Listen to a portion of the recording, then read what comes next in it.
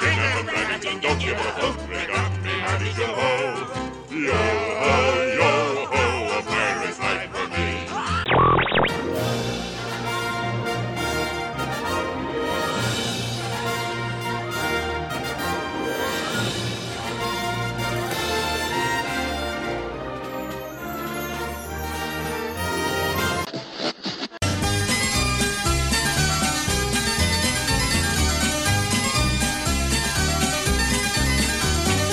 WDW Radio, your information station. Hello, my friend, and welcome to the WDW Radio Show, your Walt Disney World information station. I am your host, Lou Mangello, and this is show number 602. And I'm here once again, not only to help you have the best possible vacation experience when you go to the Disney parks, but I also want to bring you some of that Disney magic wherever you are with the podcast, my live videos on Facebook every Wednesday night, blog, special events, books, audio tours, and more. Whether it's your first time visiting or you've been hundreds of times, if you're planning a vacation or just love the history, details, secrets, and stories, there's something in the show for you because each week I'm going to take you from the parks to the screens and everything in between. If you're a new listener, thank you. Welcome. I sincerely appreciate you being here. Please go back and check out some or all the past episodes for interviews, top 10s, reviews, and more. You can subscribe to the podcast on Apple Podcasts and find everything else at WDWRadio.com. This week, we're going to continue our journey and tour through the music of Magic Kingdom in Walt Disney World. We'll virtually wander our way through Liberty Square to Fantasyland, Storybook Circus, and Tomorrowland. We'll then look at music from nighttime spectaculars and parades, both current and extinct. And along the way, we'll discuss the background and theme music, stories, creators, fun facts, and personal memories. And then I'll ask you to share some of your favorite memories and music as well. I'll then have the answer to our last Walt Disney World Trivia Question of the Week, and I'll pose a new challenge for your chance to win an all-new Disney Prize package. Then stay tuned to the end of the show for more information, updates, your voicemails, and more. So sit back, relax, and enjoy this week's episode of the WDW Radio Show.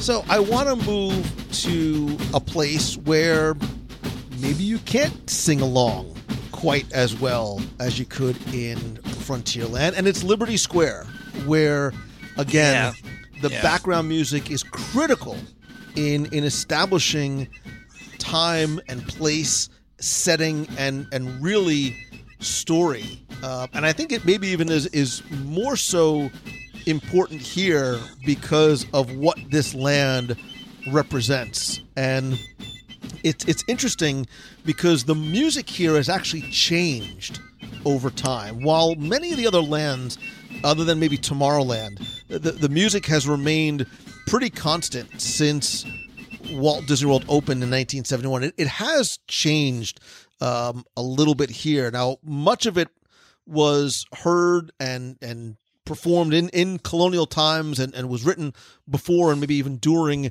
the Revolution. So it has a number of different origins from it as well. There's a lot of different ballads and folk songs and stuff here. And for many, many years, up until about 2010, all of the music that was performed and heard throughout the land was recorded only using instruments that were available during the colonial period. So talk about the importance of details. Again, everything speaks.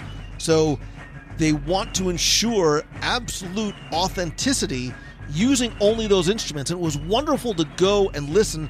And when you had that bit of information in your mind and you would listen and sort of stand in Liberty Square and just sort of pay attention, you could hear the violins and the fiddles and the brass instruments and the recorders and the fifes and the flutes that were prevalent during that time. But again, I think it was about 2010 or so, the traditional music, and we'll talk about what some of those songs were, it actually changed to more patriotic songs. And I think ones that maybe were and are more familiar to contemporary guests, but I think still sort of evoke those same types of sentiments, and certainly still help to establish the same type of atmosphere that's so important there. So they added in things like America the Beautiful that were non-existent when the Revolutionary War took place. Right. So a lot of songs that you might not have heard that were sort of more, you would hear Greensleeves and In These Delightful Pleasant Groves, as opposed to songs that are more things you heard later on, like the Battle Cry of Freedom and the Recruiting Czar, Glory Hallelujah. So it's even the feel and the tempo of the music is very, very different. I did not know that. Thank you, Lou. I didn't know in 2010 they changed it either. Yeah. Right, because it was right after I released my audio tour to Liberty Square, so everything that I said was completely wrong. No, but it's interesting, and you can go and you can find online some of the old and newer ones, and they were performed by brass bands and wind ensembles. I know the Eastman Wind Ensemble and the Chestnut Brass Company were two of the groups that performed a lot of the music. And I think if you still go to Liberty Tree Tavern, you can still hear some of that music there. I know Greensleeves, I believe, is still performed there. How Great Is the Pleasure.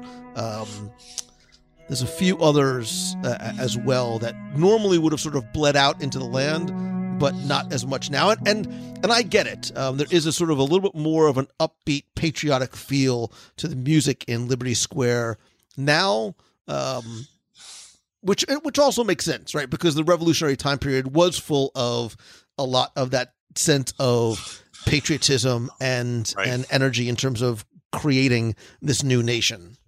Sure.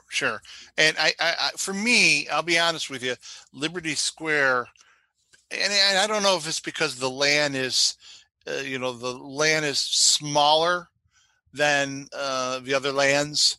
Well, it seems smaller to me. Let's put it that way. And then you have that weird house in the corner there that kind of stands on its own.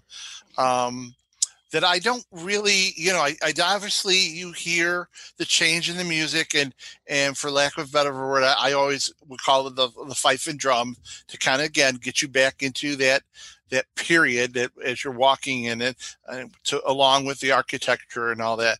But for me, the Liberty Square background music has always, I haven't delved into it as much as I probably should have paid more attention to it. So I actually learned a lot there. Thank you again. Well, Dave, if you want to learn even more, you can find out more and hear some of that background music on the audio tour. But of course not. Well, because I had the blessing of time to be able to. It's a snapshot in time. It is a snapshot in time. But it's interesting to hear and to look at the music from pre-2010 to what it is today, right? So you have more of like the wind instruments that were much softer and lighter, to now there's a lot more percussion and brass that's a little bit more maybe a little bit more upbeat, especially some of the songs you could hear that were composed during Civil War era and things like that. How does the music in Liberty Square compare with the American Adventure or the American Pavilion, as far as, because I know there's a fife and drum live act over in Epcot. Would you call that more pre-2010. It's over in Epcot, or I think it's more. I think it's more in alignment with what you'll hear in Liberty Square now. Now, okay, yeah, right. and it's funny when you said that, the fife and drum. I thought about the fife and drum corps that performs in a near American Adventure in Epcot, and it made me think about the Sons and Daughters of Liberty live show performance that would take place in Liberty Square, where a fife and drum sort of processional would come out, and they would actually anoint a boy and a girl, a son and daughter of Liberty, every day, and you'd get a scroll and you'd get a coin. Again, I never got called on Romper Room. I never got called. I was never son and daughter of Liberty. It's one of the things that still scars me all these years later. But it was really neat because it was not only just a wonderful performance that was interactive and got not just parents but kids involved, but maybe even got them interested too. I think Liberty Square, much like Frontierland, is just replete with incredible learning opportunities. And I used to give tours of Magic Kingdom. I used to give, personal guided tours, and I would actually spend a lot of time in Liberty Square, because a lot of people don't spend a lot of time in Liberty Square because there's so many little details that have such fascinating stories grounded in real American history. I will tell you, I learned more about American history from researching my Liberty Square audio tour than I probably learned in school. Sorry, teachers in grammar school and high school, but it's true because it's there and it's authentic. And again, everything speaks. And whether it's, whether there's so many things that are sort of tucked away that are almost throwaways but have great stories. There's over by where the Hall of Presidents building meets up to the back of the Columbia Harbor House. There is this, it looks like a brass plaque of these intertwined hands that 99.9% of the guests might never see, or if they do, they walk by it. But there's a meaning to it, and there's an important part of American history in terms of its origins and where it came from that ties into the story of Liberty Square. A lot of people know of the Minuteman rifles or the 1 if by land, 2 if by sea, but you might not notice some of those other things there. And I think the music too is all part of that connective tissue of storytelling, which is so important. And again, Liberty Square is so much more than the sort of quote unquote the 3 main attractions that are there, certainly than just the Haunted Mansion. Which it is your audio tours. I have learned so much more from Disney than I ever did in high school. So yeah, apologies there, because I'm actually Facebook friends with some of those teachers I had. But anyway, your audio tour took us to a different place. We planned a Northeastern fall leaf changing tour in 2018. And I had just listened to the audio tour of Liberty Square, and I was like, say, Andy, how far is Concord from Boston? Yeah, I'm not good at geography. He's like, not very far. I was like, we gotta go, because saying it in the opposite direction of how it should be said, they got a bridge up there in Concord that matches the one at Disney World Liberty Square. Not the one in Liberty Square was built to match the one in the shot heard around the world. But yeah, it was. If it weren't for you, I would have never known that, and would have made us go to Concord and get another history lesson. See? That's what I was saying. I was like, look, I think, as somebody who was taken out of school sometimes, I would miss a few days here and there to travel with my family because we drove everywhere. There are learning opportunities. And I said, look, Liberty Square is a great way to justify taking your grade schooler out, because he or she can learn a lot while they are there about American history. But look, we would be remiss if we did not go over to the 800-pound, mansion in the room. I am not gonna mince words. I think Grim Grinning Ghosts may or may not be my all-time favorite theme park song, although the theme from Mystic Manor comes in a close second. But anyway, I mean to digress.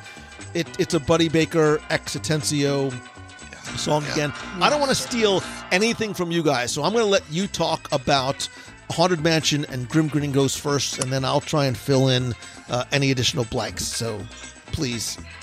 Go ahead.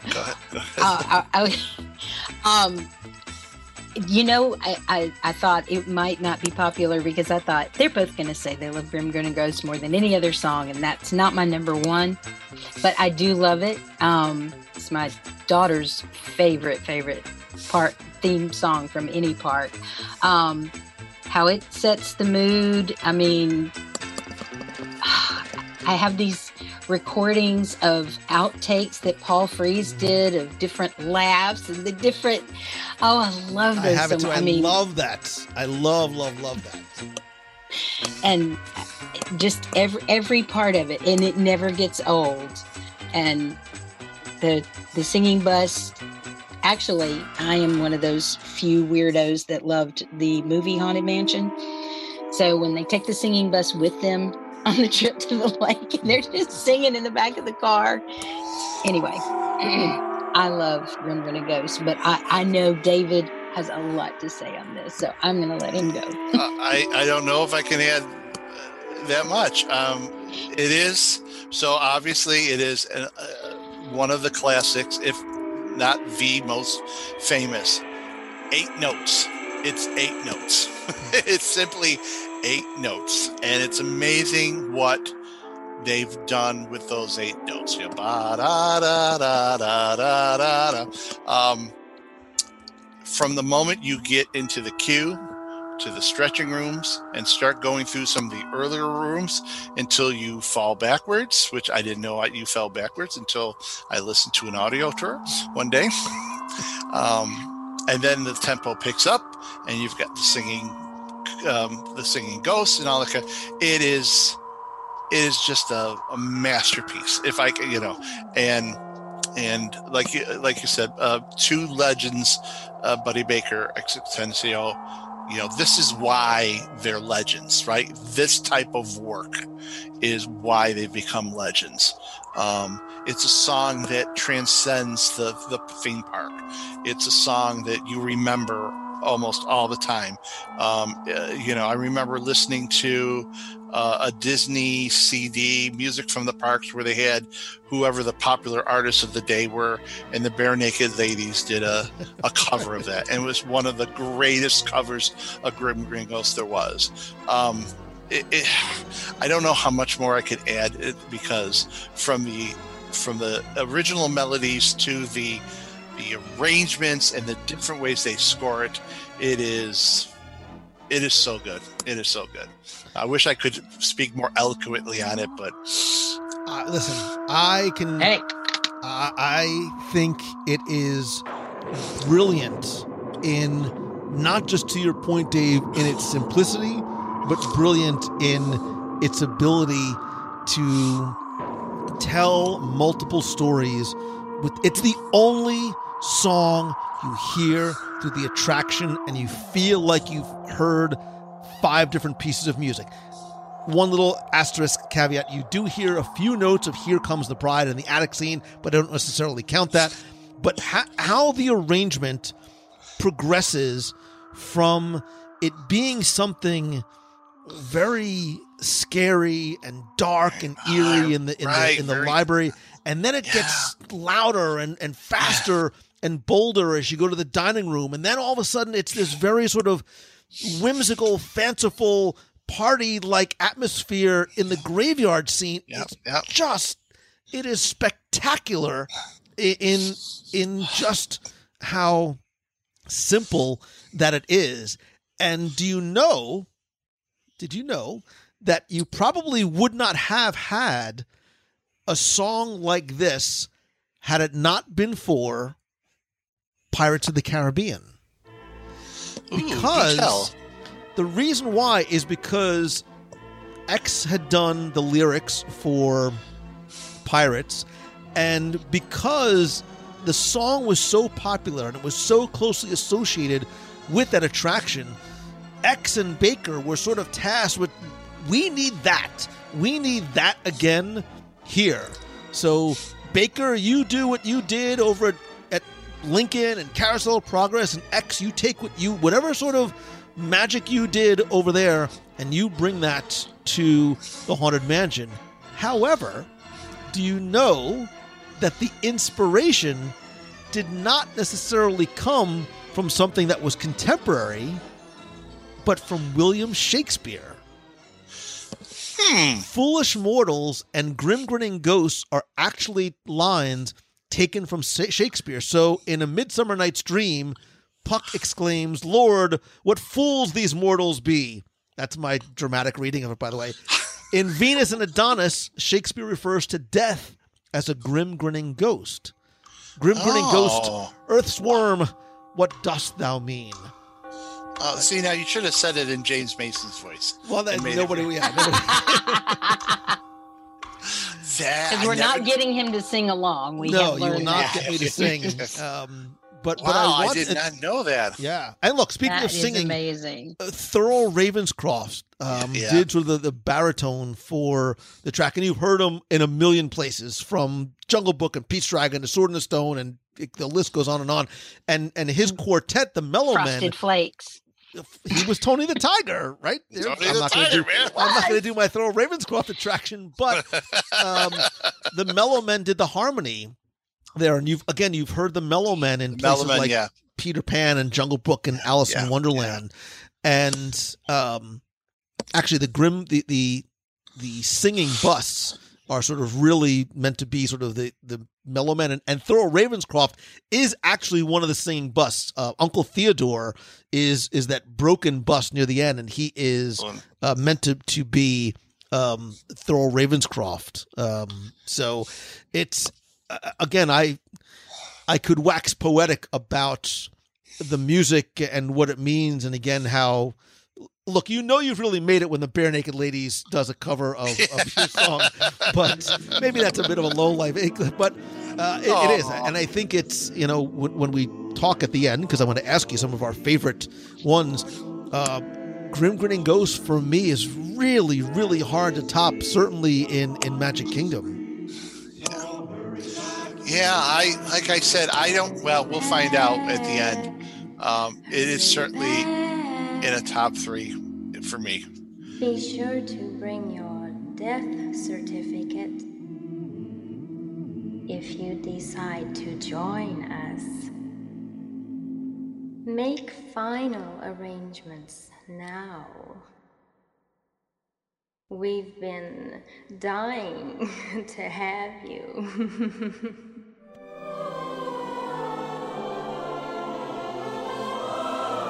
So let's move on to Fantasyland, and again, when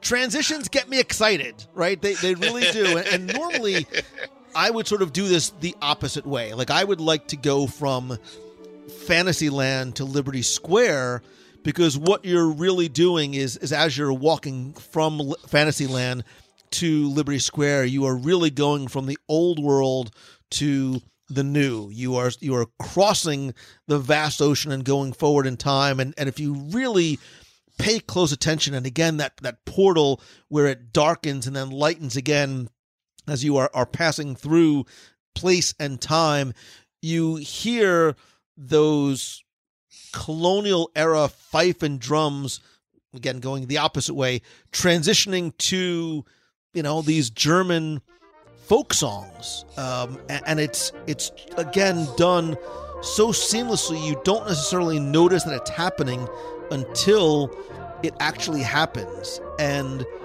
one of the things I love about Fantasyland is it's such a pure Walt and Walt Disney creation, right? I think to a certain degree, it was very much almost the impetus for creating Disneyland and sort of grounding it in those familiar stories, and then obviously translating it over to Walt Disney World.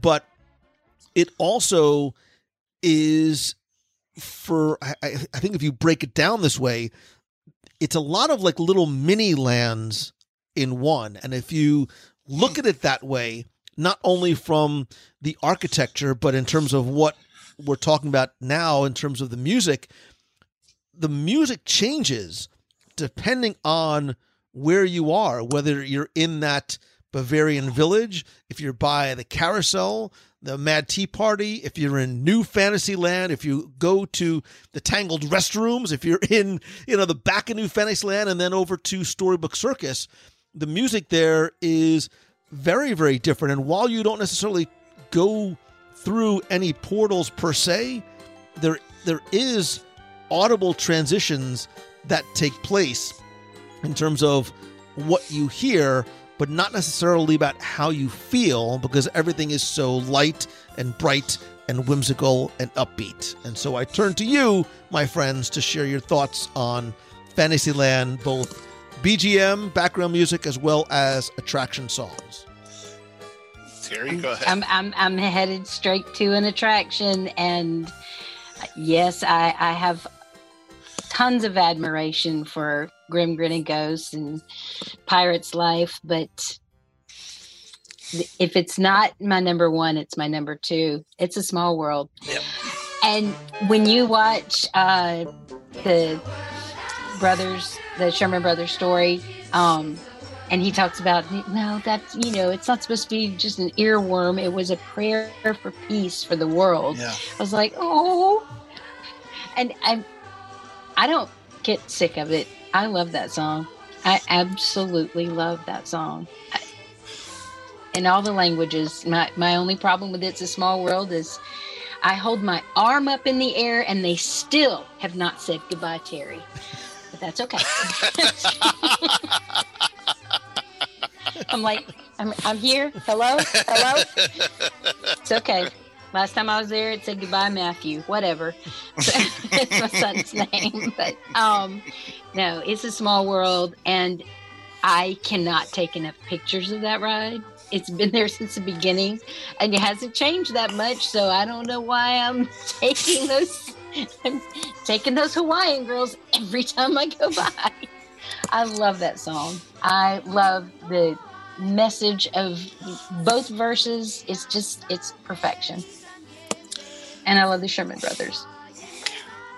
It is we at least I mentioned it a couple times. It's another extremely well crafted song. Chord wise, melodically, the two things just fit together as you're going from one room to another room, and it's so well done. And I Terry, you brought it up, but the first time that I think it was the first time Lou had Mr. Sherman on the show, and he was talking about Small World, and he said, we think of it as a prayer for peace.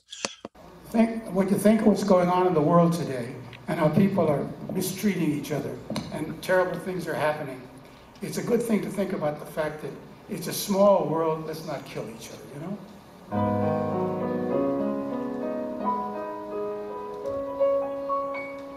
It's a world of laughter, a world of tears. It's a world of hopes and a world of fears. There's so much that we share that it's time we're aware. It's a small world.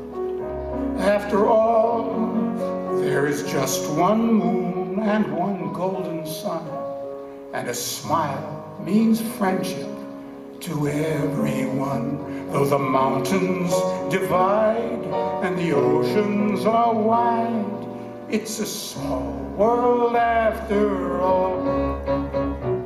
It's a small world after all. When I did my sketches CD, I have Small World on it, and I made it like a gospel piece because of that, and I took a twist on that.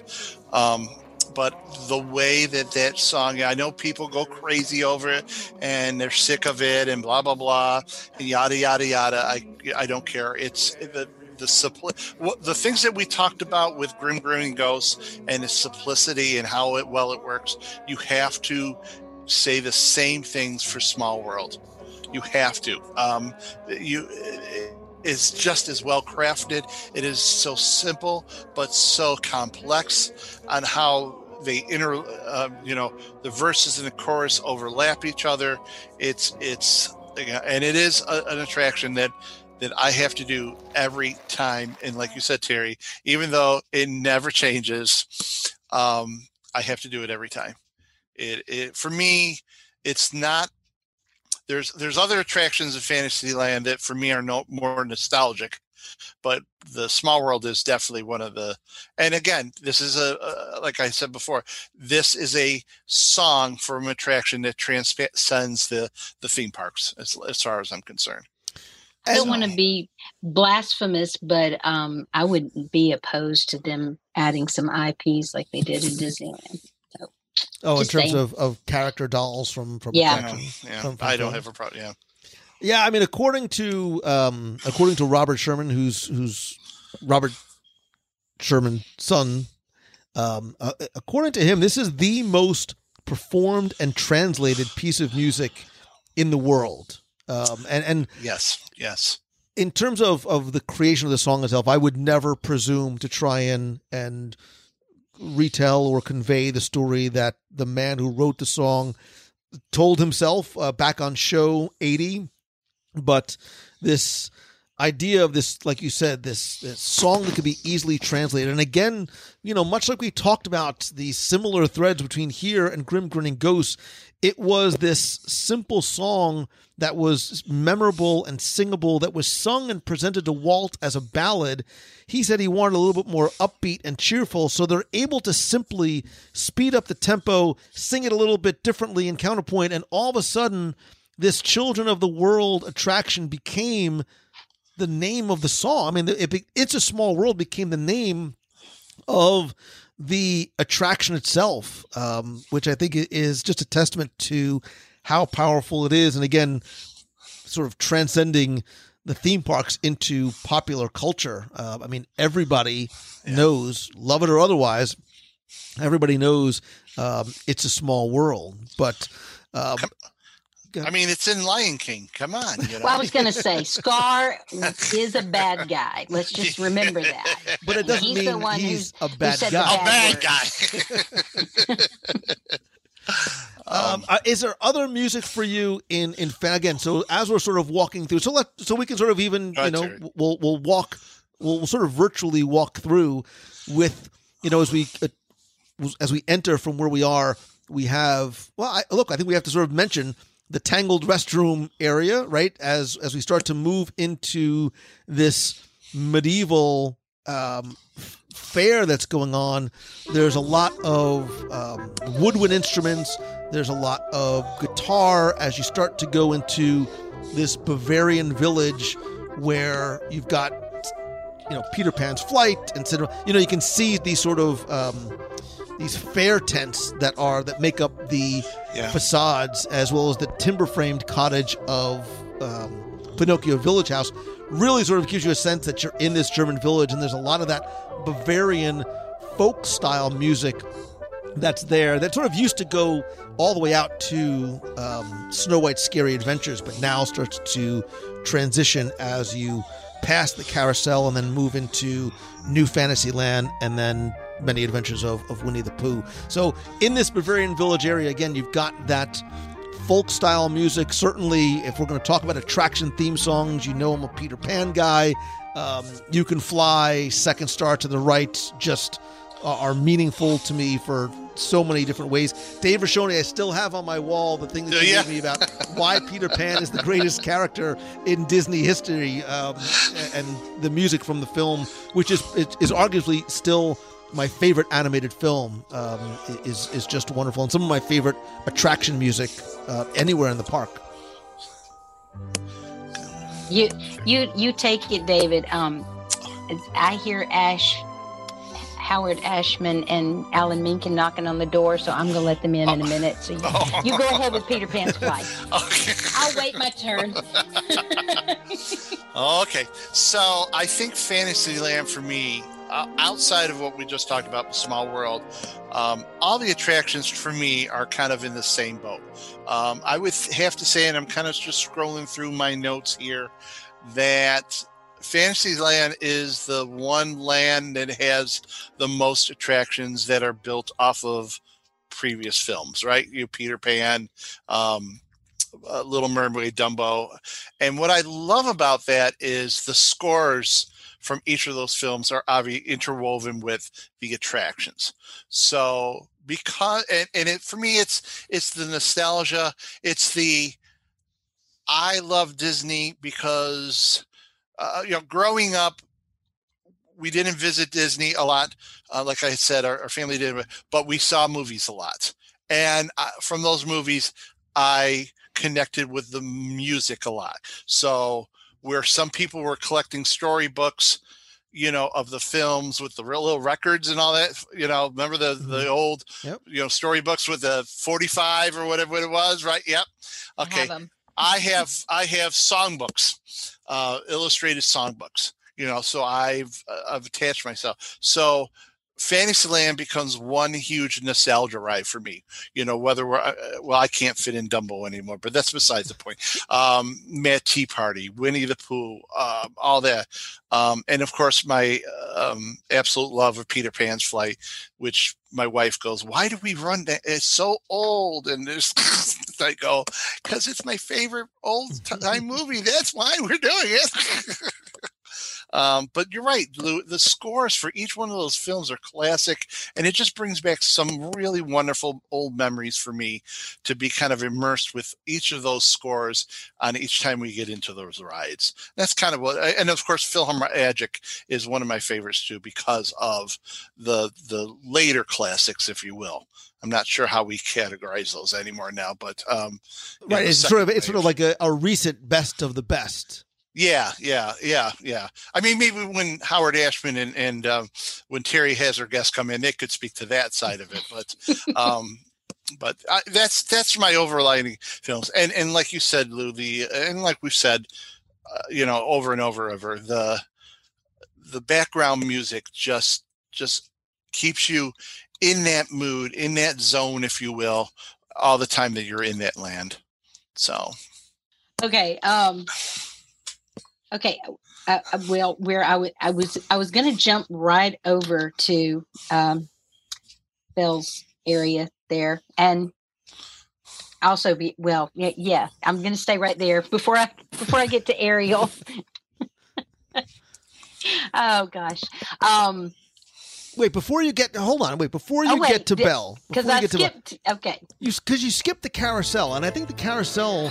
Bears mentioning. That is so true. I think the carousel absolutely bears mentioning because, again, it is the best of the very, very best. Yeah. More importantly, the carousel, the Prince Charming Regal Carousel, the music is adapted and adopted to feel like a carousel from 1917 when it was built, and it has this. It's sort of this calliope type music, but all familiar songs. When You Wish Upon a Star, Alice, Chim Chim Cheree, Be Our Guest, So This Is Love, Bella Notte, Whole New World, Once Upon a Dream, Part of Your World. I mean, there's probably 25 or so songs in there. So you'll recognize Baby Mine and Feed the Birds and Someday My Prince Will Come and more recent songs like Gaston and Prince Ali, but they're in this calliope music that you feel like has been playing in this attraction for the 100 years that it's been in existence. And it's, if you might not ride the carousel all the time, whether you're an adult or if you don't have kids or if you're an adult who's a kid at heart, but if you just sort of stand there or maybe go, try as I do to pull that sword from the stone, and just listen to that music. I think it's some of the most unique and beautiful music anywhere in this park or any other. I can listen to the loop of that music many times. That is true. Many times. That is completely nostalgic, even though they include the 90s and... Well, that's nostalgic now too, right? Yeah. I know. We all think that the 90s was like 5-10 years ago. I know. Oh, no. We're living in the land of the 60s and 70s. Yeah, right. That's ancient history for a lot of people. Oh, yeah, the 90s is old. Okay, I'm ancient of days. Anywho, no, the carousel music is perfect. I love walking through there. It was very strange the last time I was there because it's just in July, and I took a picture of the little stroller area, which had a whole of 3 strollers in the entire bin. That was so sad. I'll be glad when it gets back to normal, because that is a place that just part of the sound, part of the music that you hear is the sound of children riding on that carousel. So move. Let's move from the carousel. We can move to New Fantasyland with Enchanted Tales with Belle. Go ahead. And I want to go straight there, but I will say Mickey's PhilharMagic is basically the music that I'm about to cover, because it's all 90s. Go do your thing. Be Our Guest restaurant is where I'm so glad that we are now in a place where we can talk about the Ashman Menken songs, because, and I mean, that's also fresh on my mind because of having just watched Howard 2 weeks ago.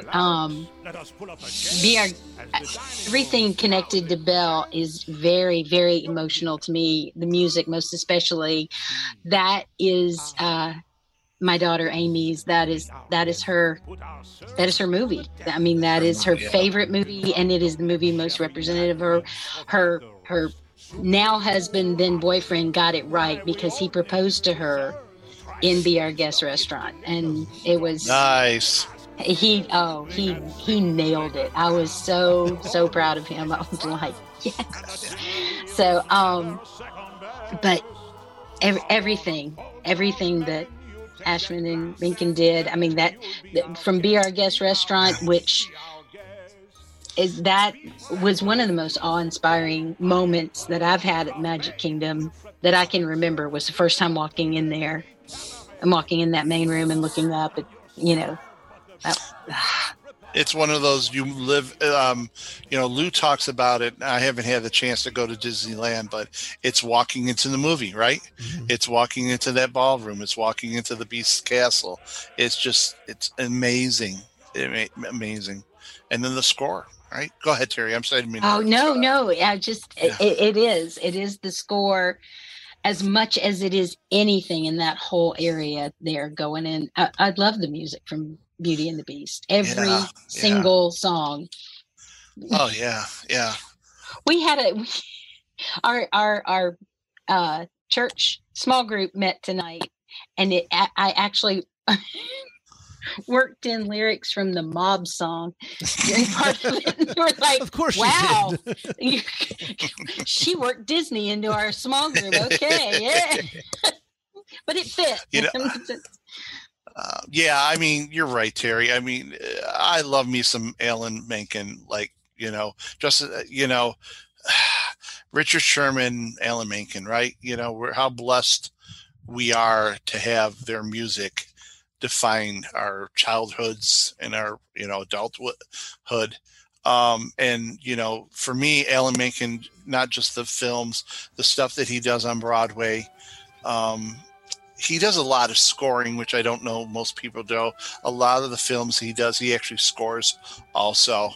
So he's just an amazing. We need to get him back on the show, Lou. Oh, we need to get him back on the show. we need to listen. You need to talk to him. Yeah. Work on that, will you? But yeah, what a string of Mermaid, Beauty and the Beast, Aladdin. So I'm going to sort of skip the obvious, right? Meaning the songs. Well, I mean, for me, Enchanted Tales with Belle, Journey of the Little Mermaid, in terms of the iconic songs that are the titular and theme songs for those attractions. I want you almost more to pay attention to the area music itself, and to a certain degree, a little bit of the lack thereof. Now, again, I'm only going to reference the audio tours because they did come out pre-New Fantasyland, so this area did not exist here. But I want you to, the next time you take a look at when you're in Magic Kingdom and you're in this area, or even if you look on Google Maps, you'll notice that behind the carousel and where Pinocchio Village House extends out, there is sort of the extension of the castle wall. And if you look down, notice the ground, the pavement changes color from that burgundy red, that faded burgundy red to gray, from the inside to the outside of the castle wall. And the reason why is because you are outside the castle keep. And if you look at the Many Adventures of Winnie the Pooh up on the top, you'll see that there's an extension of those castle walls there, making you feel as though you've left the confines of the castle keep and now you are in sort of this Fantasyland forest. And I think Disney deliberately not only toned down and turned down the music here, but almost has very little background music playing here because they want you to hear more of the sounds of nature, right? So if you go by the Beast Castle for Be Our Guest, you'll hear the waterfall, you'll hear the rustling stream, you'll hear birds chirping. Same as if you go over by Mine Train, especially in some of the corner areas where there's a lot of trees and greenery, you'll hear a lot of natural sounds. As you go back behind Ariel's grotto and even over by Gaston's, you hear the waterfall, you hear the sort of nature sounds in the distance. So there's almost less music playing to almost not cloud the sounds of nature, if that makes any sense, until you start moving past Ariel's grotto and get closer to Storybook Circus, where obviously the theme and the whimsy is sort of turned up to 11. But I the next time you're there, I really want you to try and pay attention, because there's no sort of delineated transition anywhere unless you use the ground and the castle walls as your reference points. But once you notice, you can't not notice it. I'm going to pay attention next time. I don't get out much, clearly. Wow. Well, actually, you do. You get over there and Kingdom quite a bit. So. Yeah. Wow. And sometimes if you go over by Mine Train, in not everywhere but different parts of it, you can actually sometimes hear the dwarfs at work, sort of picking and shoveling in the mine. Yeah. From the queue or from just no that from area? outside? No, yeah, from even outside. Yeah, wow. I have heard that. See, I think my problem is I got to not go when it's 100 degrees out. So that's the 2 weeks in January that you're talking about. Because by midday, I'm just like, dragging. It's not so bad in December. No, I love December. There's a couple of days in December where it's nice too, or it's snowing. It could be snowing. I will say that the sounds of the dwarves mining would be a more recent trip, as in not as much, because normally that area is filled with screaming, having a great time on the mine train. That's a very loud. People just stay loud on it the whole time. So yeah. It's harder to hear those.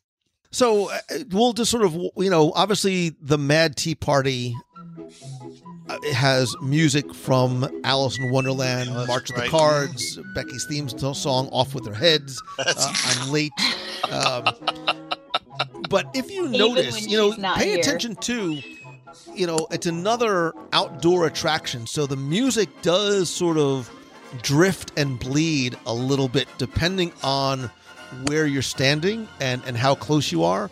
And then as you get over into Storybook Circus, the music here has a very different feel, right? It's carnival music. It's very light and upbeat and whimsical and jazzy and you all know the circus theme song. Like, you don't know what it's called, but you just know that, and I'm not going to sing it because I almost just sang it, as well as songs from Dumbo. But then even here, right, like much of the rest of Fantasyland, there's different types and genres and themes of music, because as you move away from Dumbo and closer to the train station, the music changes there, and there is music that's themed from, I've been working on the railroad to Casey Jr. to Casey Jones and Little Toot. So you can get all this circus parade and Dumbo music, and then you walk 5 feet away and all of a sudden you're hearing the railroad themed music, but they just blend and transition so very seamlessly. There is an art and artistry to the crafting of the audio in the park, and it's brilliantly done.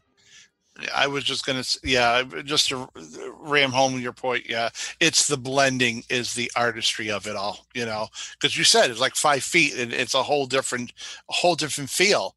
And it's either levels and orchestration, instrumentation. It's really pure genius how that stuff is done and not noticed enough. Yeah. Don't you wonder about the people that have that job, Dave? Because I've wondered that 1,000 times. Oh, I would love to be in there. Half the time I would love to be in the room where some of this stuff is like, that's how they do it, Yeah. I mean, not so much Magic Kingdom, but in the future and the other parks, the people that get to find that music and don't even get me started on Tokyo Disney Sea, because we'll be here all night. Don't even. But I just want to. I want to just quickly go back to just tying Fantasyland up in a little bit of a bow, because we're talking about, as we transition from land to land, the different styles and genres of music, and Fantasyland is sort of a microcosm of that, because there are multiple styles at play here, right? From that Bavarian village, German music, with horns and woods, to Storybook Circus and the carousel and the tangled restroom area, and then the outskirts, and the French country, right? And right, so the French countryside of Enchanted Tales with Belle. They use a wide variety of instruments and styles in this really sort of long corridor that is Fantasyland, and I say that because, like everything we're talking about, like the next time I go, I want you to try and be hyper aware of it as you're even just walking through, not from land to land, but even just this single land itself. Yes, we will do that, Mr. Lou. All right, we are coming full circle. We're tiptoeing past Mad Tea Party, and here we come, Tomorrowland. I am running past Mad Tea Party because I want to just get on the people mover so very much. But look, I think that an argument can be made, and I'm sure there are some people that feel probably pretty strongly that Tomorrowland has one of the strongest overall musical presences in the park. From the background music, which has gone through a number of different transitions over the years, to the attraction-specific music as well. I think the Tomorrowland background music, which has changed a number of times, probably really 3 times in terms of major changes and styles of music. The 72 to around 94 loop was very 70s. It felt very, very strongly 70s. And then there was the 94 loop to today. And there was a couple of other minor transitions here, going from this more, I don't even know sort of how to describe, the very 70s feel to a much more mid-90s vision of what the future would be. So there's almost less melody here to try and give this idea that not all of the music may have come from this planet alone. But what I do like about it, and if you sort of sit there and listen, so go to Rocket Tower Plaza, get yourself a little nosh, and just close your eyes and listen, because the Tomorrowland background loop, I think it almost feels like one long song because of just how seamlessly one blends into another. It's hard to distinguish where one finishes and one ends. And yes, there's a little bit of IP in there because Strange Things was in Toy Story, the Randy Newman song, and there's an instrumental version that was added when Buzz Lightyear Space Ranger Spin came to be. But just speaking of the background music itself and that sort of sci-fi vibe, futuristic feel that it has to it, there's something very soothing about it, which almost sounds contradictory to this sort of futuristic. But the artist, whose work I only know from here, his name is Dan Foleyart, did a lot of the new Tomorrowland music, which was from around 2003 or so until relatively recently. And again, it's got, even the titles are sort of very futuristic. Right? It's the Moons of Saturn, which is actually Moons of Saturn, I take that back, is from Miracles from Molecules, which is a Sherman Brothers song, which was rearranged by Foleyart. But there's Ghosts of Venus, Liquid Space, Space Kitchen, Dance of the Molecules, Planetary Motion. So these are all new songs that follow a certain arrangement, while other songs like Great Big Beautiful Tomorrow, Strange Things, and Seize the Future, as well as a song from If You Had Wings, was rearranged. The Buddy Baker song was rearranged to fit in to this same style.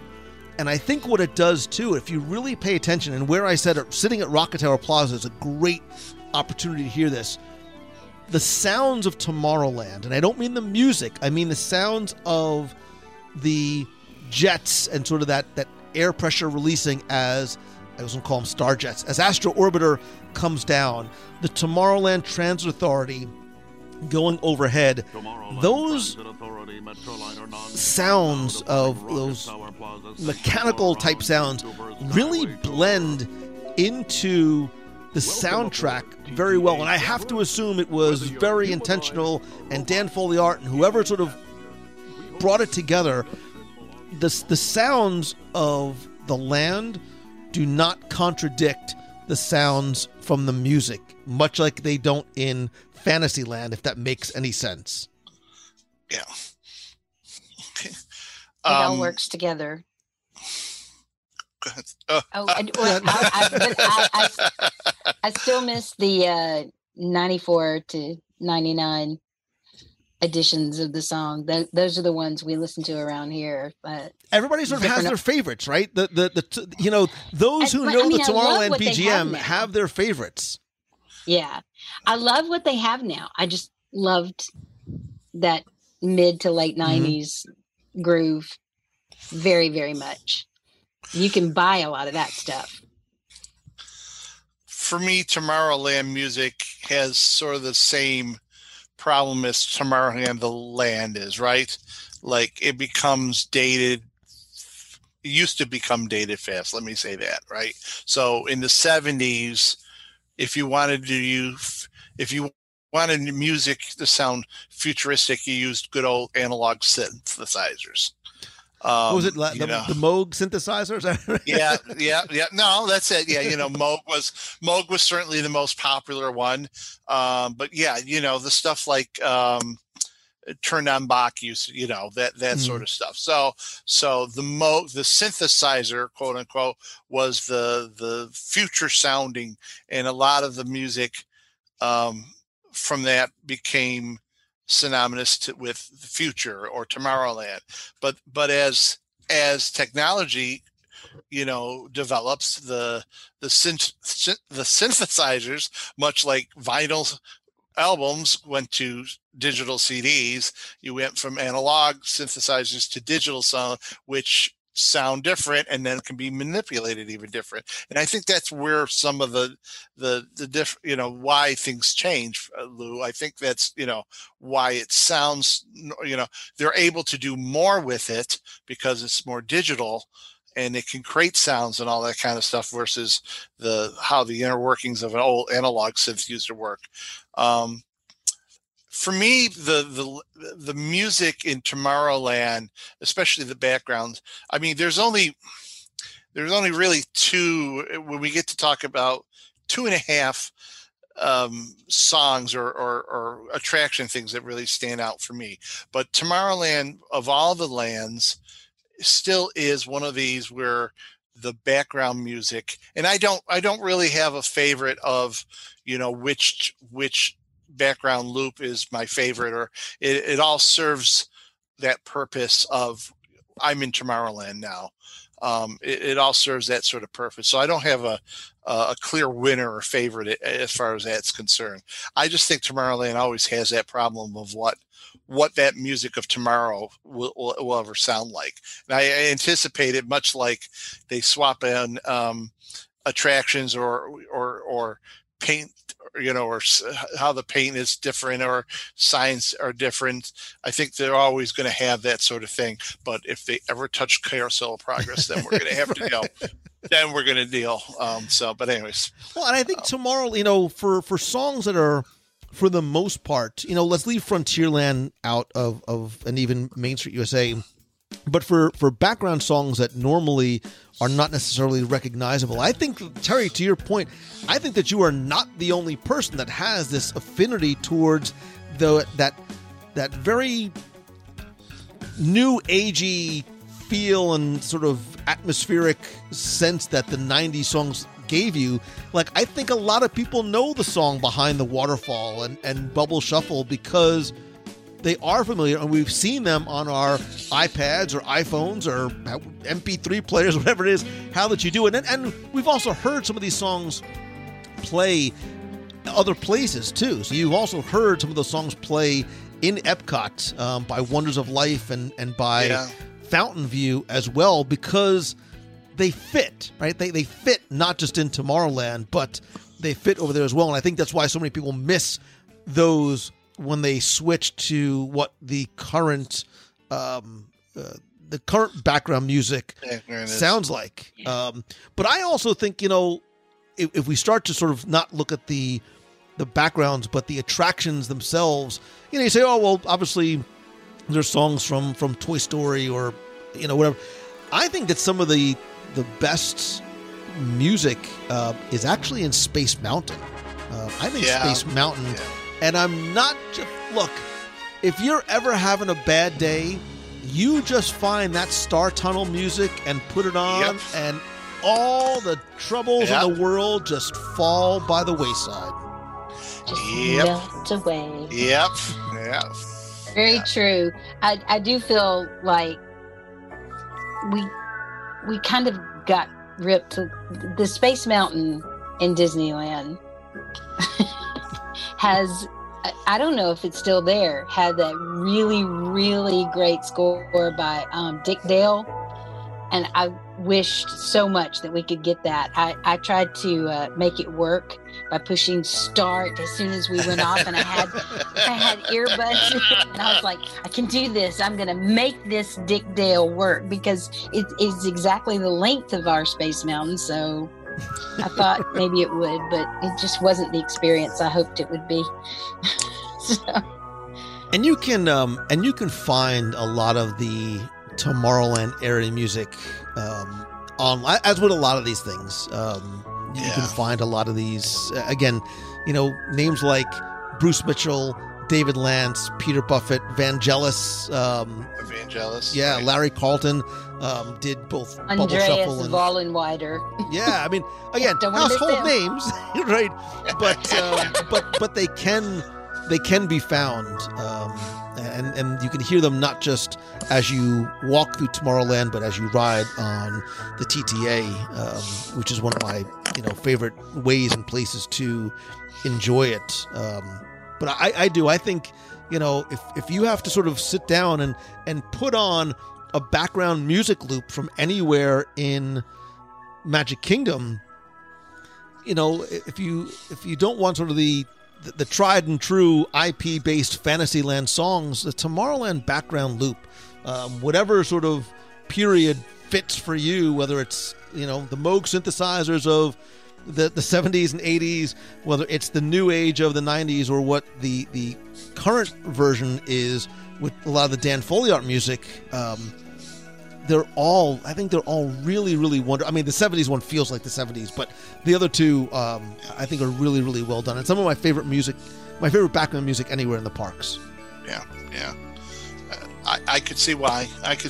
Again, there's just, I mean, we're like broken records tonight, but again, it's the execution of what music does to a park, a land, an attraction is well done. Again, it's just perfect. Do we talk about attractions yet or no? Go ahead, man. Have at it. Yeah. Well, you talk about attractions before we leave. You're hungry, aren't you, Lou? Wanting a burger, maybe? I'm thinking. Are you talking about our good friend Sunny Eclipse? I might be. Come on. Yeah, sing take it away. Go ahead. Sing it. Yeah. No, Planetary Boogie, man. You got to have some Planetary Boogie, man. Yeah, Sunny is such a great little hidden gem, isn't it? It really is. Oh my God, I can't remember the gentleman's name. You've had him on the show. I have. Right. Yeah, and it was really cool. Really? Yeah, he had him on an Cal earlier David. show. I had Cal David back on show 238. I interviewed Cal He David. tells some great stories about recording, how the whole attraction came in, him recording. If I'm not mistaken, he either co-wrote or wrote most of Sunny's stuff. Yeah. Yeah, really, really good stuff. As much as I love myself some Sunny Eclipse, I have to. I mentioned it earlier. If they ever mess with Carousel Progress, I'm going to be out there picking. There is nothing like a Great Big Beautiful Tomorrow. I mean, give me some, this could be, we'll have to see. This could be the top one for me for the park. I just love how the song changes from era to era. Terry, if we're ever in the room together, we're going to be loud and proud. Oh, amen. We're going to be loud and proud. I'm there. I will sing it with you. Yeah, my wife and I get some looks from people when we're traveling from one scene to the next. But I just think it's, obviously, being after listening to 600 episodes of the WDW radio show and learning what I've learned. The song of, how the song was built for GE, and it takes in so much more memory. It's, Walt and the Sherman Brothers, but I just don't know if there's, it's just a really great, it's a fun couple. Do not fall asleep. I hate people that say I go in there for the air conditioning and fall asleep. Stop it. Anyways, I love me Carousel Progress. It is in my Tomorrowland, it's my top one. So you want me to be controversial and talk about how you love Now Is the Time? Well, listen, I don't think it's controversial because it's, basically this is a love letter to Buddy, X, and the Sherman Brothers. I love Now Is the Time, I think, because of when I heard it, right? Look, I said at the top of this that a lot of the love and the feels that we have for this are grounded in nostalgia and memories, and now is the time. Now is the best time. When that song was introduced into the attraction around 19, I'm trying to think, maybe 83, whatever it was, in the early 80s. GE wanted guests not to be thinking about what was coming tomorrow. They wanted them to buy washers and dryers today. So now is the time. Now is the best time to do it. Yeah. And there was something, and I know maybe it was not a favorite of the Sherman Brothers, but I think because I remember being in Tomorrowland with my dad and being with my mom and my brother, there was something that sort of just stuck with it. I still love Great Big Beautiful Tomorrow. I'm not going to sing either one of them here, but I do sing, while I'm in the car or by myself. So, like you, and I think like a lot of people, we hope have to catch him. No, you don't want to eat. Trust me, you don't want to. And you can hear those in the Tomorrowland loops as well. But you know what? As long as we're talking about attractions, I have to give a little bit of love to. It's not current, but as long as we're talking about again, it's 1975, Lou Mongello. I remember riding Space Mountain with my dad when they used to have the seats where you sort of sat like basically like in between my dad's legs, and I remember giving him a fat lip because I threw my head back in it, whatever. But I remember, and when it opened in 75, it was sponsored by RCA, and as you entered the attraction, you heard an instrumental version of the theme song, which was Here's to the Future, and you saw the RCA, what was the name of the RCA dog mascot? I will give you a free audio guide. Nipper. Relax. His name was I Nipper. have all those. It was Nipper. What? It was Nipper. Oh, Nipper was the RCA dog, and he was in this like UFO that had the big sort of gramophone, and it said RCA welcomes you. But the song was Here's to the Future, and it was Here's to the Future. And I want to sing it, but I can't. I'll sing it when we're done. Is that the one that goes da da da da da? That's I know exactly what you're talking about. Here's to the future. Here's to the future. Here's to the future. That- It's a world full of color, of perfect harmony, a world That one full of plays on the music, a Explorer, living too. melody. RCA leads the way. RCA. There you go. I'm doing it in my very jazzy 75. I do not but remember RCA leads the way. I did. And then they My actually, two all beef patties. when special RCA sauce. left, they actually tweaked it a little bit and took RCA out of it. For Okay. that little bit of time. But yeah, Here's to the Future from the mid to late 70s was still one of my favorites. Not there anymore, but I dig. And clearly we're not through because we haven't been to a parade or seen fireworks. So just need to mention that right now. Go ahead. I actually did not include parades or fireworks. I know. There's I know. a reason why I have to include the fireworks. Other than It's a Small World, it seemed that this is a very unpopular opinion because everybody loves Wishes. And it was a great show. But But I was there the opening night of Happily Ever After. And that song, the words, the tune, everything resounded with me. I was like, and he says, and you can have your happily ever after. I was like, oh my gosh. Anyway, Happily Ever After is my favorite fireworks. I mean, I'm sorry. In the Magic Kingdom. yeah. Let's make sure we understand what I'm saying there. Okay. Yeah. You might have a different opinion once we go to another park, I take it. Yeah, I'm sure, Maybe. I might be with you on that. Parades and fireworks. Well, I mean, we have to talk about the big gorilla in the room in Main Street Electrical Parade. I mean, how do you not talk about but this will be unpopular opinion number 99. Go. I like it, but for me, Spectral Magic was musically so much better for me. But I mean, here we are talking about, they're both really, really good. At this point, we're talking preferences. I don't know if it was. I don't know why I preferred, and that's what I'm going to say. I preferred. I'm not going to say Main Street Electrical Parade when they brought it back. There's a sense of nostalgia that I do like. Do like it, but getting to know, researching the show, I always thought that Baroque Hoedown was written for the parade. It wasn't, right, Lou? Right. From what I understand, it was adapted for the parade. Correct. Which I did not know. Which is Yeah, because reason. it was a song that was from Let me see. like I've the got mid it, '60s. Yeah, it was- 67. It was from created in 67 by early synthesizer pioneers, and he was French, Jean-Jacques and Gershwin Kinsley, and it was on an album called Kaleidoscopic Vibrations, Electric Pop Music from the Way Out. God, that doesn't scream 90 or 70s. Wait. Kaleidoscopic Vibrations, electronic pop music Pop from music Way from Out. Way Out. In 19... Wow, that Tell me has that doesn't 67... scream.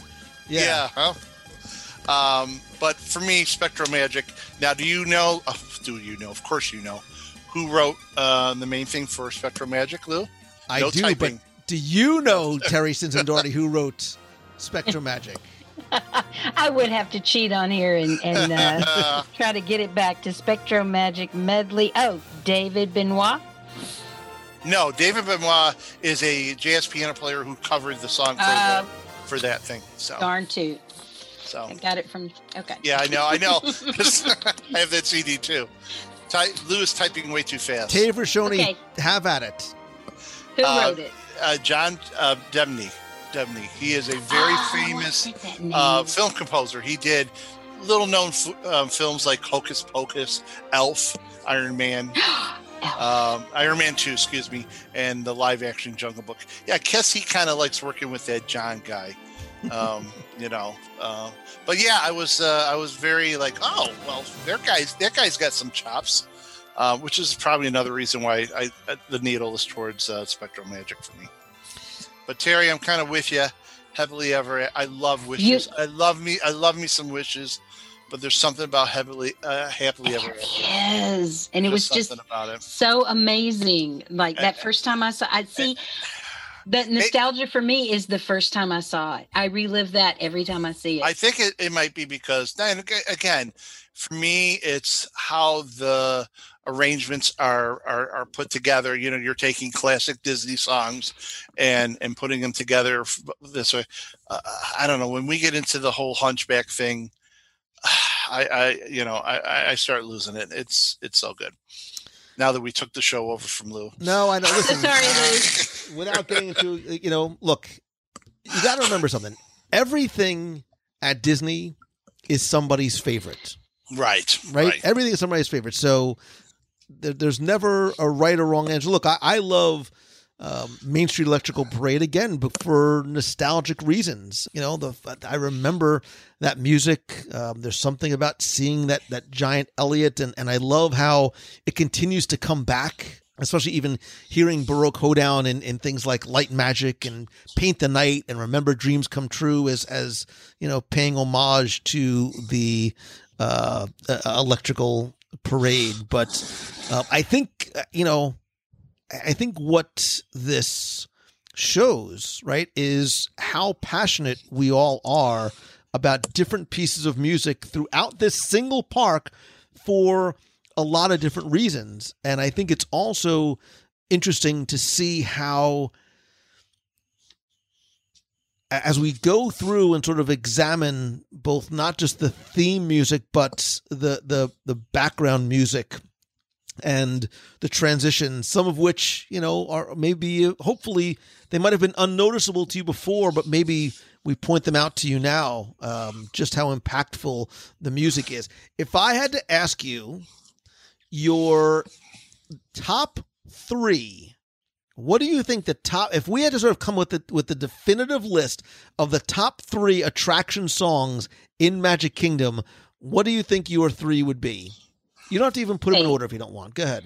Okay, but you're saying attraction. Does that mean that eliminate the fireworks? No, put whatever you want. The top three songs in Magic Kingdom. Go. You got 5 seconds. Oh, it's going to be me first. Uh-huh. Okay. It is going to be all the guys that turned me down at number 3. And it's going to be Happily Ever After at number 2. And it's going to be It's a Small World at number 1. I may go back and forth with the Happily Ever After Small World thing. So there, I did it. Dave Rashoni elects number 1. Oh my God. Great Big Beautiful Tomorrow. Number 2 would be Grim and Goats, and number 3, everybody else. Number 3, probably. I don't know. I don't have a anything that Dapper Dan. The Flitter. Well, I'm actually back in anything the Dapper Dans do. Okay. Yeah, So say you, Mangello. I mean, look, it almost would feel sacrilegious if you don't put Small World on the list. Like, you sort of almost have to put Small World list. I'm also going to give you I'm going to cheat a little bit and give you a blast from the past. The theme song to If You Had Wings. If you had wings. It's a Buddy Baker. This guy. Oh, man. And, gosh, I want to put... I'm going to cheat. I don't care. Wait a minute. Both well, we know you are. I know. I'm cheating. both songs from Carousel of Progress at 1A and at number 1, Grim Grinning Ghosts. I will add, It's a Small World. See? Now I guilted you. Guilted you. No, I actually forgot as I was scrolling up the list. So. And look, part of the reason why doing this is certainly for fun. It's maybe to make you more aware and even turn you on to songs that you might not have thought of before. In the past, you've been able to find a lot of these on a variety of different CDs. Kids, you can Google what that is. There was the official albums like Where Magic Lives and Four Parks, One World, and a few of the other ones. At one point, you used to be able to do CDs on demand on Main Street USA. Now you can find a lot of these on both Spotify, and certainly a lot of the background loops you can find on the YouTube. And maybe for another time, we'll talk. Maybe I'll do a top 10 places to stop and listen in Magic Kingdom, because I think there are occasions where you can just stop and not just smell the roses and eat the Dole Whip, but stop and listen to some of these background songs. And I'm telling you, it might sound silly to you or a waste of your time, but they really are, in many cases, attractions in and of themselves.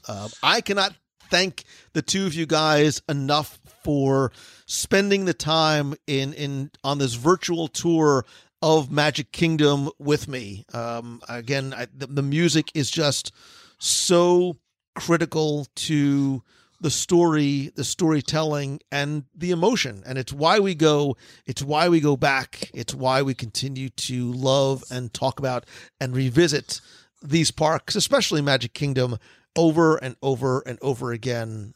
Again, thank you guys so very much. Dave Rashoni and Terry Simpson Doherty, in reverse order, ladies first. If people want to connect with you on the internets, where can they find you? I am Terry Stincy Dart. Wow, I can't say my last name. I'll write that down. No problem. I'll put your name in the show notes so you can just Stinson Doherty.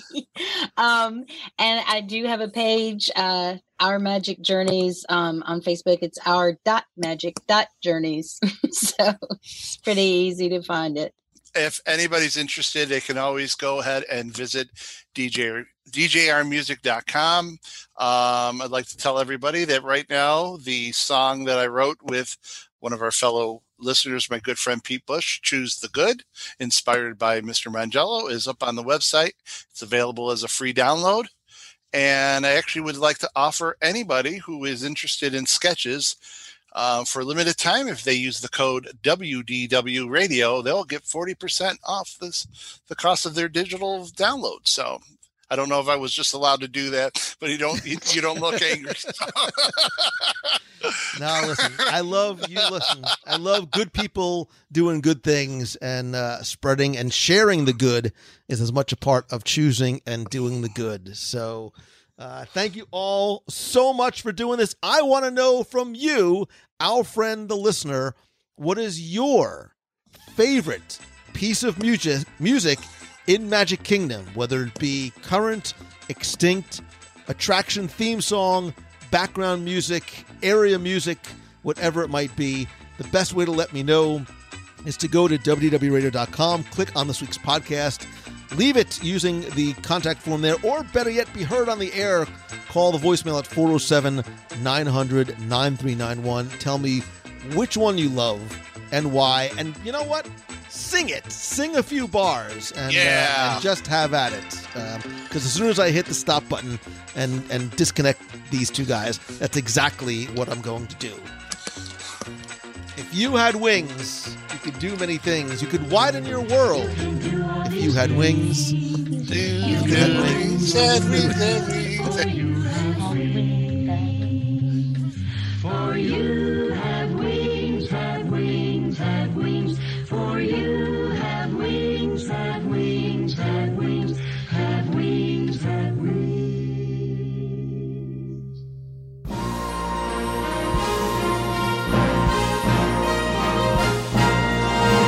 It's time for our Walt Disney World Trivia Question of the Week, where I invite you to test your knowledge of Walt Disney World's history or see how well you pay attention to the details, sometimes in what you see, hear, taste, or remember.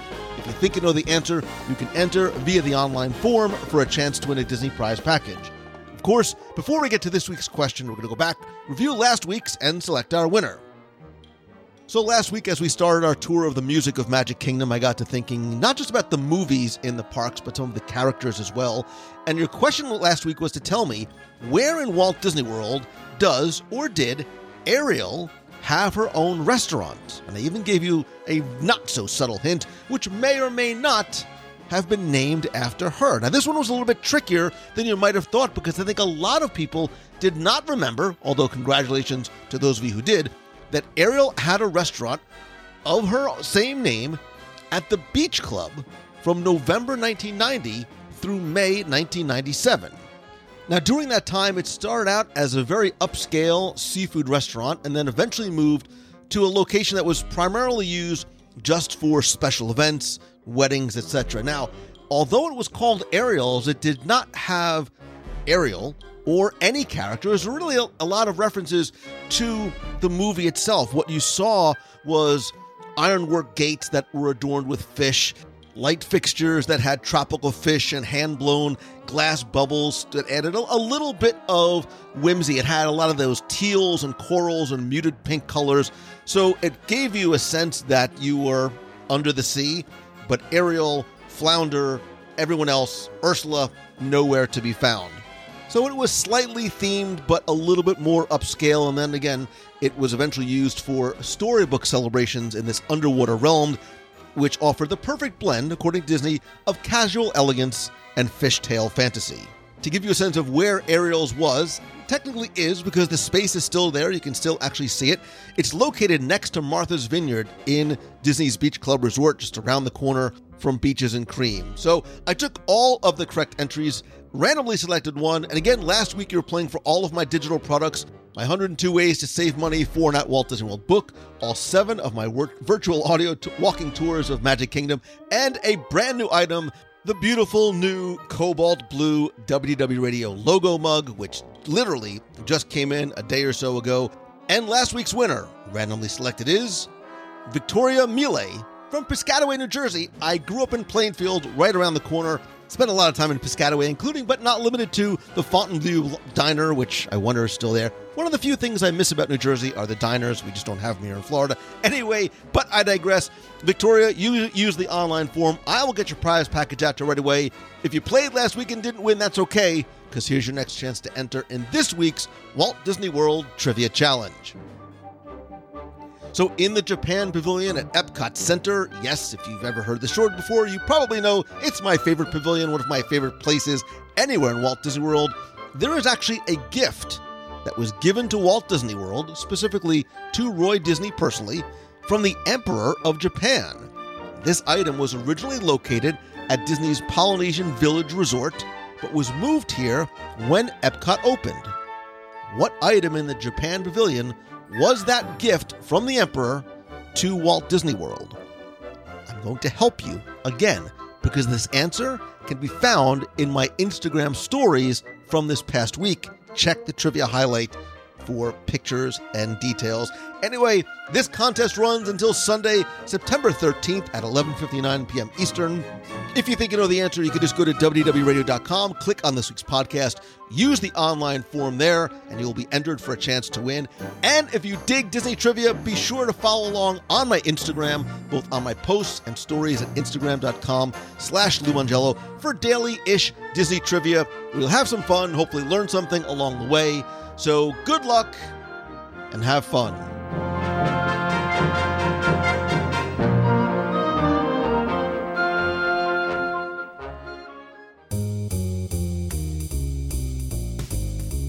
That's going to do it for this week's show, and I just want to quickly say thank you again for being here. I cannot tell you how much I appreciate you. I know how valuable your time is and how limited it is, and the fact that you spend and share it with me each and every week means more than you know.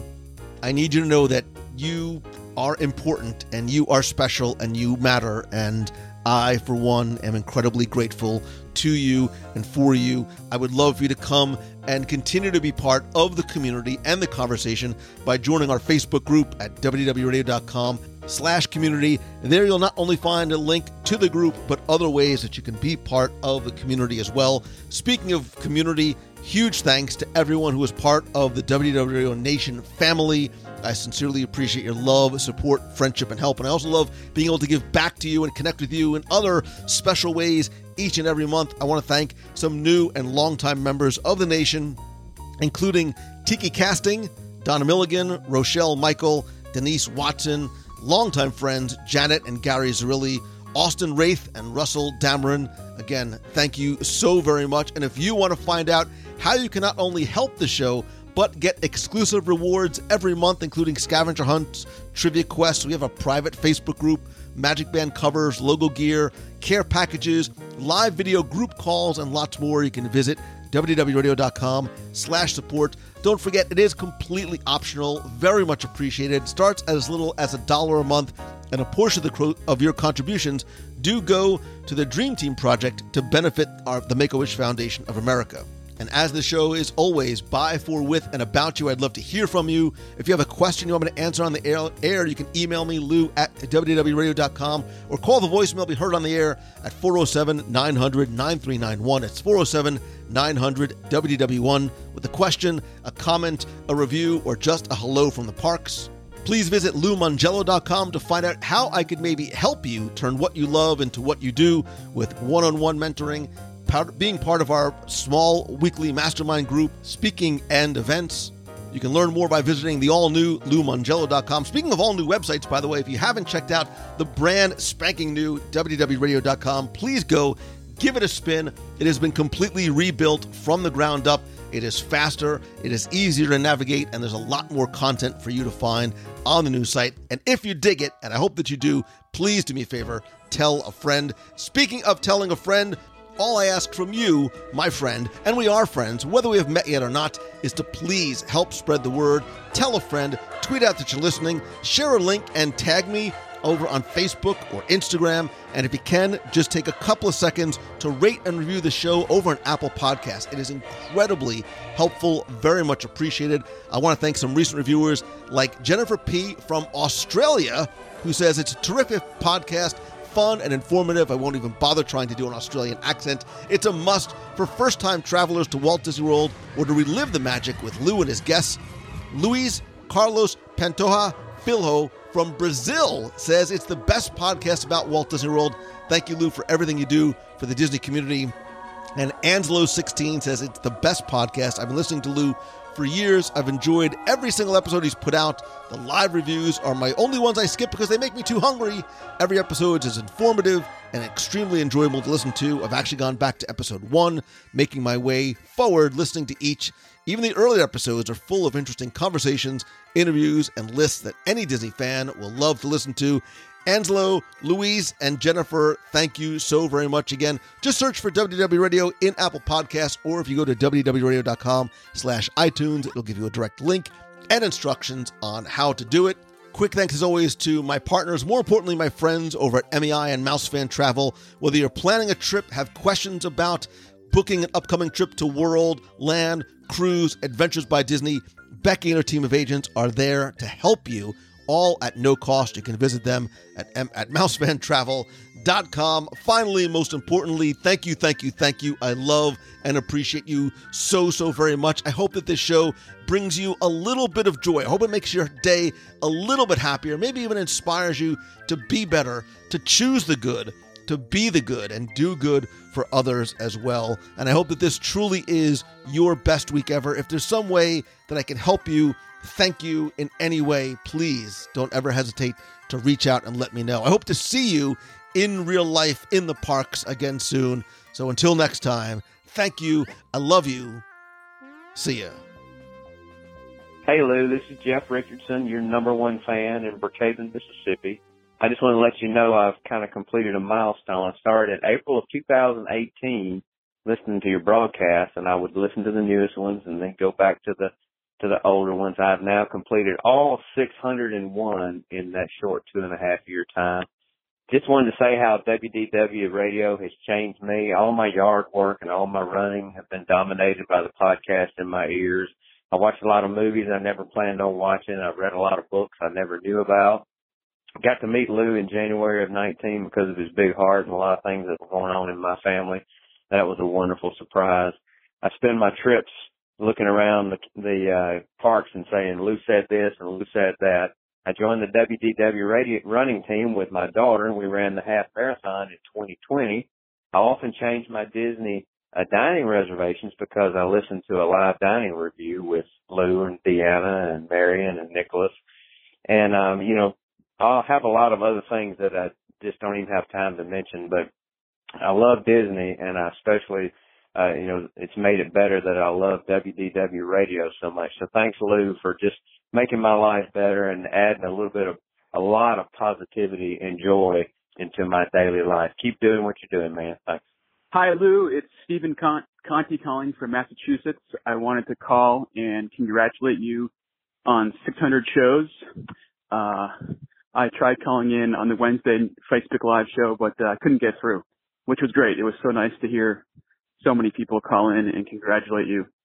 But I wanted to call and thank you for the hours upon hours of entertainment and enjoyment and education you have brought all of us over the years. Obviously, we're all big fans of Disney, and thank you so much for bringing that into our lives when we can't get down there as often as we'd like to. And I also wanted to thank you for all of your inspiration. I was an attendee at Momentum 2017, which is coming up on 3 years ago.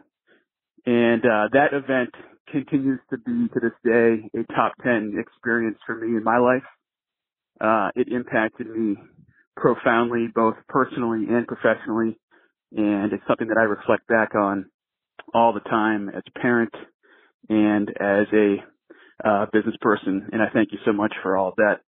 So anyhow, hopefully everything is good with you and your family during this challenging time, and I look forward to hearing another 600.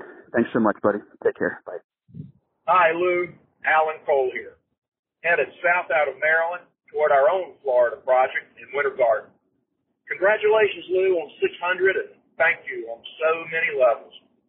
Thanks to Kenneth and Lisa and all the families who shared your insights in 5, 32, and 33, which, along with a couple of trips to the park to visit Tinkerbell 2 years ago, became our catalyst to turn our lifelong loves of all things Disney into a move to Walt Disney World.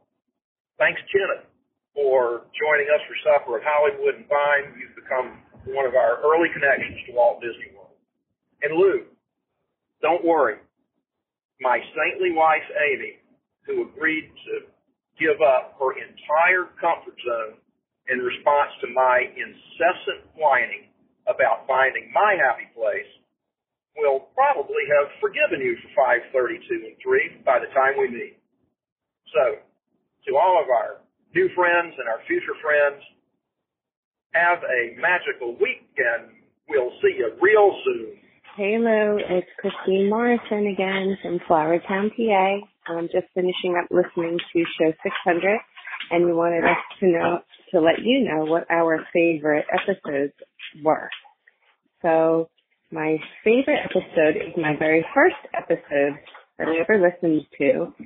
I was laying out in the sun at the pool because we had joined the pool club that summer, and it was you guys recapping and going over your first day ever in Pandora and going on your very first ride on Flight of Passage.